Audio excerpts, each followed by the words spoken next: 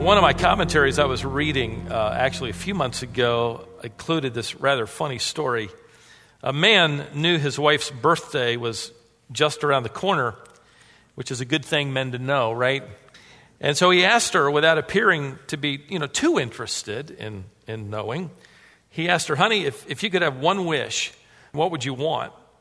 She thought a moment and laughed and then said, I'd love to be 8 again. On the morning of her birthday, he got up and got her ready. They went to a nearby Waffle House for waffles and whipped cream with a tall glass of milk. Next, they headed to the local theme park. What a day they had there. He put her on every ride in the park, the death slide, the cyclone whip, the screaming loop, the wall of fear, and on and on. Everything they had, she rode. 5 hours later, she staggered out of the theme park with her husband, her head reeling, her stomach still churning. But off to McDonald's they went, where he ordered her a Big Mac with fries and a thick chocolate milkshake. After that, they went to the latest Disney animated movie where they had popcorn and Pepsis and a bag of M&Ms topping off the day full of fabulous 8-year-old adventures. Exhausted, she stumbled into the house late that evening with her husband collapsed on the bed. He leaned over and softly whispered, well, honey, how'd you like being 8 again? One eye opened in surprise and she moaned, I meant my dress size.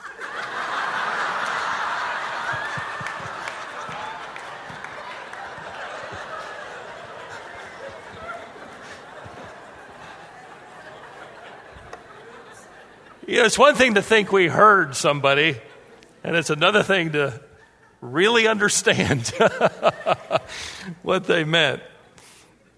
Isn't it typical, though, for us to say things to people like, oh, I thought you said that. Or I thought when you said that, you meant this. Well, when I heard you say that, I didn't think you meant that, so I didn't do anything about it. I mean, how many husbands have said to their wives, I didn't hear you say that? And how many wives have said, I can't believe you're saying you didn't hear me say that? These are all hypothetical illustrations here.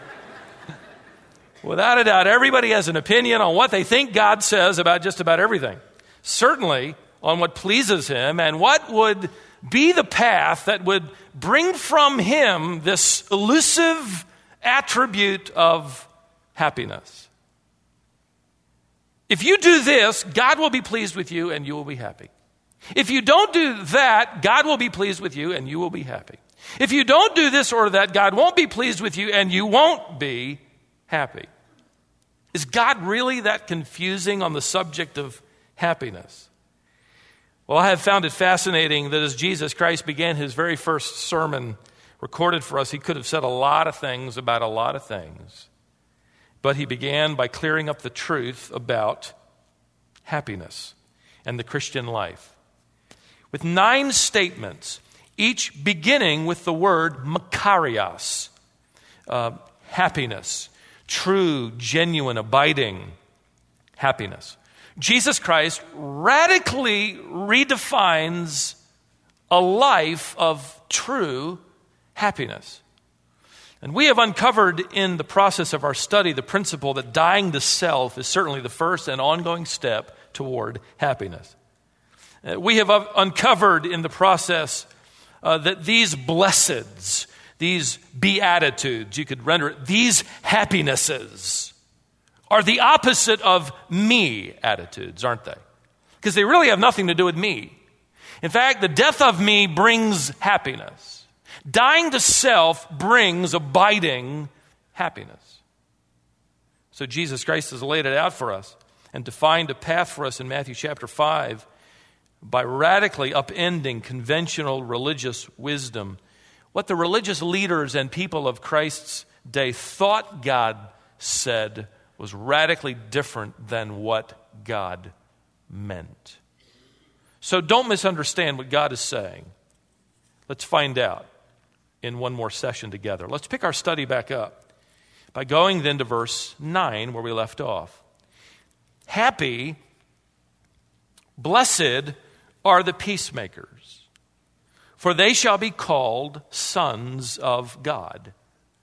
There it is. Happy are the peacemakers. Would you notice that Jesus Christ does not say, happy are the peaceful? Happy are the undisturbed. That's what we would write. I've had a great week. Why? Nobody disturbed me. I'm feeling really happy. Why? Everything's peaceful. Jesus Christ did not say, happy are the peaceful. In fact, he uses a compound word, peacemaker. The first half of the word meant much the same thing as the Hebrew word shalom. The Hebrew or Jew would say shalom. They meant much more than, have a nice day. They literally meant wholeness. Be whole. Have well-being. Wasn't just have a nice and peaceful life or day. It was a blessing for them to have a whole life. The second part of the word, maker, peacemaker, demands that we understand that the person is not passive, but literally someone who negotiates peace. By the way, would you notice as well that the Christian who is the peacemaker, he said, is someone who is called sons of God. The Lord uses the word huios for sons instead of the normal word tekna, which is translated little children. Tekna is the tender, affectionate word for little children. Huios is the term that speaks of dignity and honor and bearing. We literally bear the honor and dignity of God our Father as we engage in negotiating peace. We are like him in that way. And would you notice as well that the peacemakers are not given the promise of peace? They're given the promise that they will be like their Father. Peacemaking can mess up your world.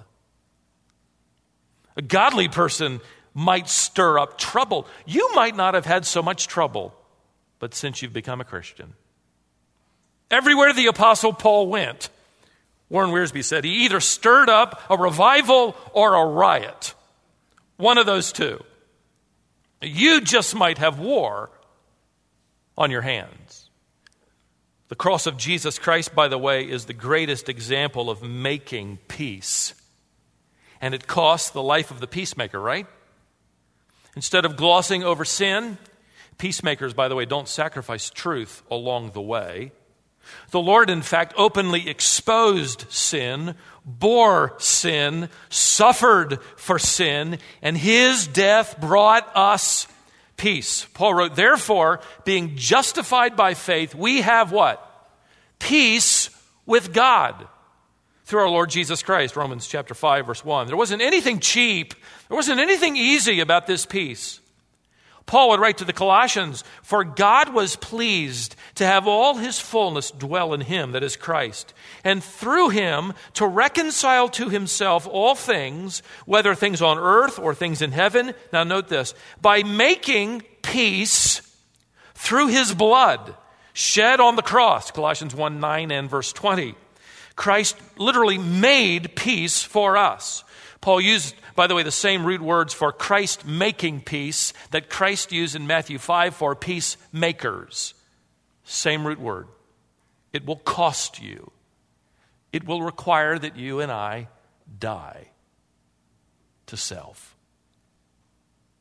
Every time you share the gospel, by the way, of Jesus Christ with someone else, did you know you are engaged in peacemaking? The world is in deep, deep trouble at this very moment. And whether they realize it or not, they are an enemy of God. They are at enmity with God, means they are the enemy of God. Can you imagine being the enemy of God? Paul wrote to the Corinthians, therefore, we are ambassadors for Christ, as though God were making an appeal through us. We beg you, on behalf of Christ, be reconciled to God. 2 Corinthians chapter 5, verse 20. Now, I have made some enemies because of my testimony. How about you? Have you ever caused trouble because of the gospel? You ever had anybody tell you off? Ever had anybody tell you, who do you think you are? You think you're better than me? And all you've tried to do is share with them that Christ loves them. You telling me I'm a sinner? Now, that doesn't mean we grab people by the nape of the neck and, make them repeat, I'm a dirty, rotten sinner. But eventually they realize as you share the gospel with them that that's what you're saying they are. And that becomes offensive. You ever had a door slammed in your face? You ever been promoted over because you wouldn't laugh it up with the boys? And you ever been ridiculed on the campus for your testimony? You see, standing up as a son of God may mean you stand alone. So when you deliver the gospel, just remember you are a peacemaker. But sometimes, it can really rough up the waters of your life. I'm in the middle of reading the biography of General Douglas MacArthur. And he's a great general of World War II, depending on who you're reading. And the Japanese soldiers had dug in over dozens and dozens of islands. And after the peace treaty had been signed, many of them had not received the news that the war was over. In fact, I read that it was about 15 years ago, if you can imagine this, 15 years ago, they believed they found the last Japanese soldier who for decades had been isolated, living on an island, thinking that the war must still be on, living in fear, not knowing peace had come. Equally tragic, I have read that the Japanese government enlisted messengers and sent them to many of these islands to deliver the news of peace, and some of the messengers were shot and killed. There's a parallel here, though, isn't there? You might lose sleep if you become a peacemaker. You might ruffle feathers. You might make enemies. As you engage in the mess of people's lives, as you negotiate peace between people and between people and God, you might sacrifice peacefulness in order to make peace. But if you're willing to share not only in the power of his resurrection, but in the fellowship of his what? His sufferings. The sufferings of the Son of God, you, redeemed sons of God, will engage in delivering the news that peace with God is now available through Jesus Christ. I recommend to my seminary students the small biography of Robert Chapman, the pastor of a small church his entire life in 19th century England. The man, however, was deeply respected, considered by many, including Charles Spurgeon, who once said that Robert Chapman is the saintliest man in England. Not everyone liked Robert Chapman because of his testimony, and that's just a fact of life. It was interesting, on one occasion, a grocer once became so infuriated by Chapman's open-air preaching that as he walked by him, he spit on him. For a number of years, this same grocer continued to verbally attack Robert Chapman every time he got near him. Chapman never retaliated. In fact, on one occasion, some of Chapman's wealthy relatives came to visit him. And Robert was a single man his entire life. And they decided to do some cooking for him, to give him a little break while they visited. And they asked where they could purchase groceries. And Chapman insisted that they go to this particular store. They did, and they purchased a large amount of food, and then asked that it be delivered to the home of Robert Chapman. The grocer said, "Excuse me? That can't be you. No, that's right. Delivered to the home of Robert Chapman." "Well, you must have come to the wrong store." No. We came exactly to where he told us to come. When the grocer arrived and Chapman answered the door, God used that singular event, and that grocer broke down into tears. Chapman's peacemaking effort ended in this grocer yielding his life that very afternoon to Jesus Christ. See, we like that, and I do too. Like the end of the story, I don't know if I'd want to go through the years of being spit on and verbally accused and attacked. But peacemakers are willing. The final beatitude is repeated, you'll notice, and expanded in chapter 5, verses 10 to 12. In fact, Christ actually, I think, amplifies on the results of being peacemakers. Notice what Christ says in verse 10. Blessed are those who are persecuted for righteousness' sake, for theirs is the kingdom of heaven. Blessed are you when others revile you and persecute you and utter all kinds of evil against you falsely on my account. Rejoice and be glad, for your reward is great in heaven, for so they persecuted the prophets who were before you. Truly happy, he says, are those who are persecuted for righteousness' sake. Persecuted is passive in the original language, indicating that the persecuted are giving permission. They are willingly allowing themselves to be maligned, to be hated, to be ignored, to be persecuted, perhaps incarcerated, maybe even killed. And it's in the perfect tense, which means that persecution is happening with continuous results. Furthermore, the word translated persecuted has the idea of being chased, hunted. You could render it harassed. Happy are those who are harassed. There you go. How's that one? For righteousness' sake. Jesus Christ says, happy are those who are hunted and harassed. Now notice, he does say, for righteousness' sake. Okay? And when you pulled over because somebody behind you was flashing their blue lights for running that stoplight, you don't get rewards in heaven. You're not persecuted by the state. Okay? You're not persecuted for righteousness' sake. So that doesn't count. When I was a kid, during the summertime, my friend who was also the other missionary family that worked with my missionary parents, we would explore in some woods near our subdivision at night until it grew dark.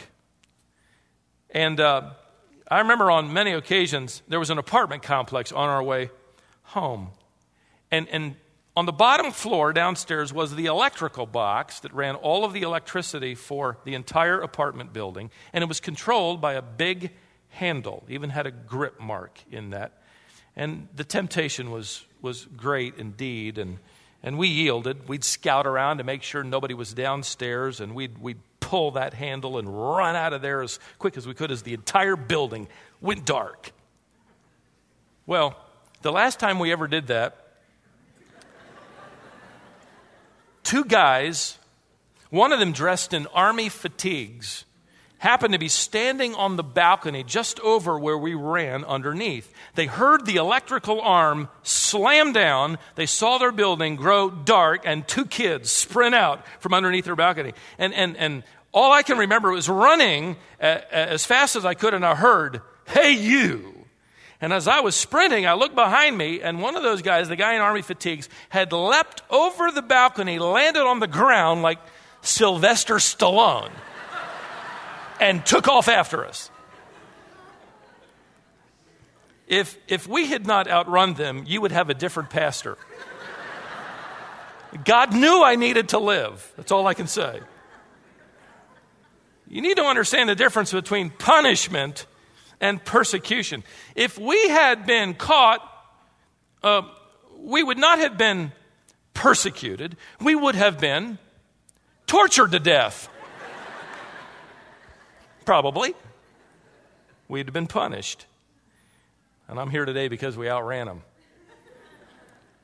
And we never did it again. Make sure you note that here in this text. Jesus Christ does not say, happy are those who create a nuisance of themselves. Happy are the lazy.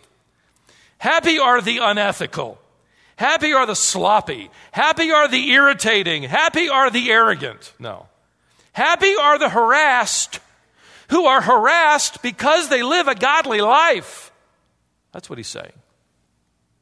Peter actually writes it this way. Beloved, do not be surprised at the fiery trial when it comes upon you to test you, as though something strange were happening to you. But rejoice insofar as you share Christ's sufferings, that you may also rejoice and be glad when his glory is revealed. By the way, we're going to be promised that then by Christ in this beatitude. He promises the kingdom and he promises the reward in heaven. Peter goes on to write, if you are insulted for the name of Christ, you are blessed. Makairos, same word Christ used. You are happy because the Spirit of glory and of God rests upon you. But let none of you suffer as a murderer or a thief or an evildoer or as a meddler.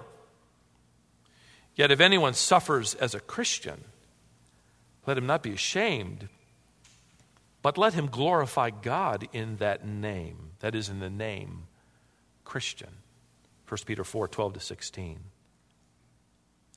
Would you notice back here that Jesus Christ did not say, happy are those who are persecuted, period.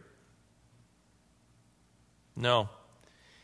Happy are those who share in the sufferings of Christ because they're living for righteousness' sake. David Williams, our outreach pastor, sent me an email about a pastor friend who watched new believers being baptized in Morocco recently. 14 former Muslims were now identifying with Christ their Lord. In a secret cove along the water's edge, this email read, as they finished baptizing these 14 converts, suddenly an observer leapt into the water with tears filling his eyes, declaring that he too wanted to be a follower of Christ and be baptized. This man had been the interpreter for the training meetings that week held by the Christians. In order to be baptized, this Muslim had to answer publicly the questions the others had answered before they were immersed. Now imagine you and I being asked these questions. These were the questions they had to answer. Number one, do you renounce Islam, the Quran, Ramadan, and other teachings? Yes. Have you accepted Christ as your Lord and Savior, and do you now believe in the Trinity, that Christ is equally God?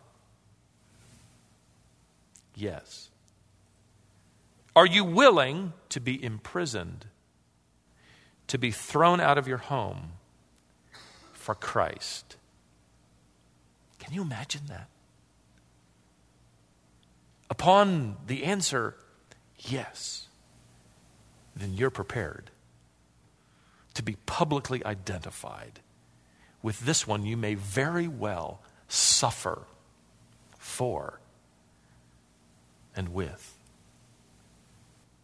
You know something, friends, no matter what happens to those 15, according to Christ's words, they are on their way to experiencing true, abiding happiness.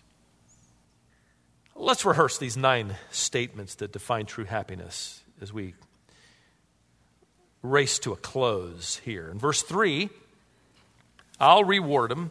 You follow along. Jesus Christ basically says, blessed are those who recognize they are spiritually poverty-stricken. The world says, by the way, as we contrast each of these, happy are those who can say, I've got it made, right? In verse 4, Jesus Christ effectively says, blessed are those who mourn over their sinful propensity. While the world would say, happy are those who never have to cry over anything. Verse 5, the Lord effectively said, blessed are those who refuse to retaliate. The world would say, happy are those who know how to climb on top and over everybody on their way to the top. Verse 6, Jesus Christ said, happy are those who are famished for the things of God. The world would say, oh no, happy are those who can stuff themselves with the things of life.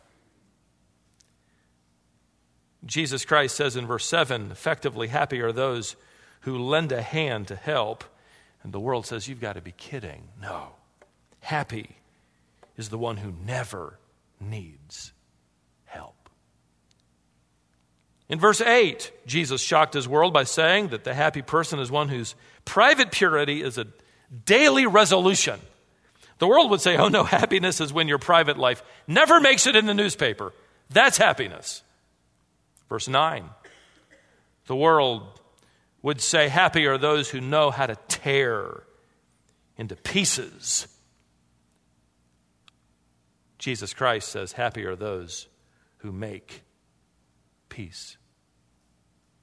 And finally, in verses 10 and 11, the world concludes their list of me attitudes, and they would summarize it this way. Happy are the trouble-free. And Jesus Christ says, happy are those who accept trouble for me. Those who are truly pursuing peace might not mean much to planet Earth, but take heart, one day you will rule the world. Many of you are old enough to have watched Cassius Clay, a.k.a. Muhammad Ali, box. All right? Former three-time world heavyweight boxing champion. He was the Michael Jordan and Tiger Woods of the ring. No one could match his skill for years. He sort of redefined it all. His face would be on Sports Illustrated more times than any other athlete in the history of that magazine. When he was floating like a butterfly and stinging like a bee, you remember that? He was on top of his profession, and everybody knew it too. He made sure of that. But that was a long time ago. Gary Smith, a sports writer, went to Ali's country estate some time ago to interview him. Gary was met at the door by a bent figure with slurred speech, sort of a combination of Parkinson's disease and way too many punches. This article said that Ali escorted Gary out to a barn that had become his museum.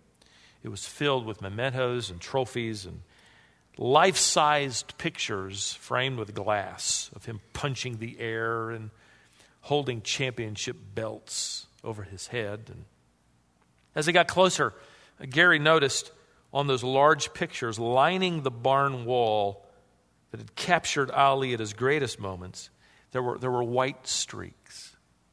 Pigeons nesting in the barn had made their own contribution. Ali noticed it too. Gary said he scowled up at them.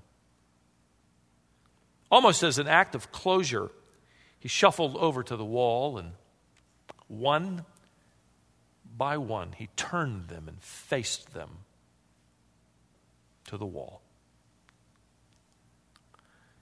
And he walked out to the open door of the barn and he stood there looking out across the field, muttering to himself something. Gary said, as he walked over, "Excuse me, I didn't hear what you said." Ali repeated louder, this time just not to himself. "I was saying I had the world, and it was nothing. It was nothing." Those who follow after Jesus Christ will be often underfoot and overlooked. And you will never have the world now. But one day you will. And just knowing that alone, according to Christ and the apostles, brings an abiding sense of happiness no matter what may come. Let it come. One day, you will have the world. And you know something? When you have the world one day, it'll be something. It will be something. Happiness now, happiness and heaven forever. Let's pray. Father, thank you for the truth of these statements. As God the Son delivered to us the truth of this path that leads away from self, mirroring the character and quality of your Spirit. Thank you for the truth. Would you help every one of us here, because we need your help? We've talked about things that really effectively are fruits of the Spirit. And so we need to surrender afresh everything about ourselves to the Spirit of God. We do that afresh in Jesus' name. Amen.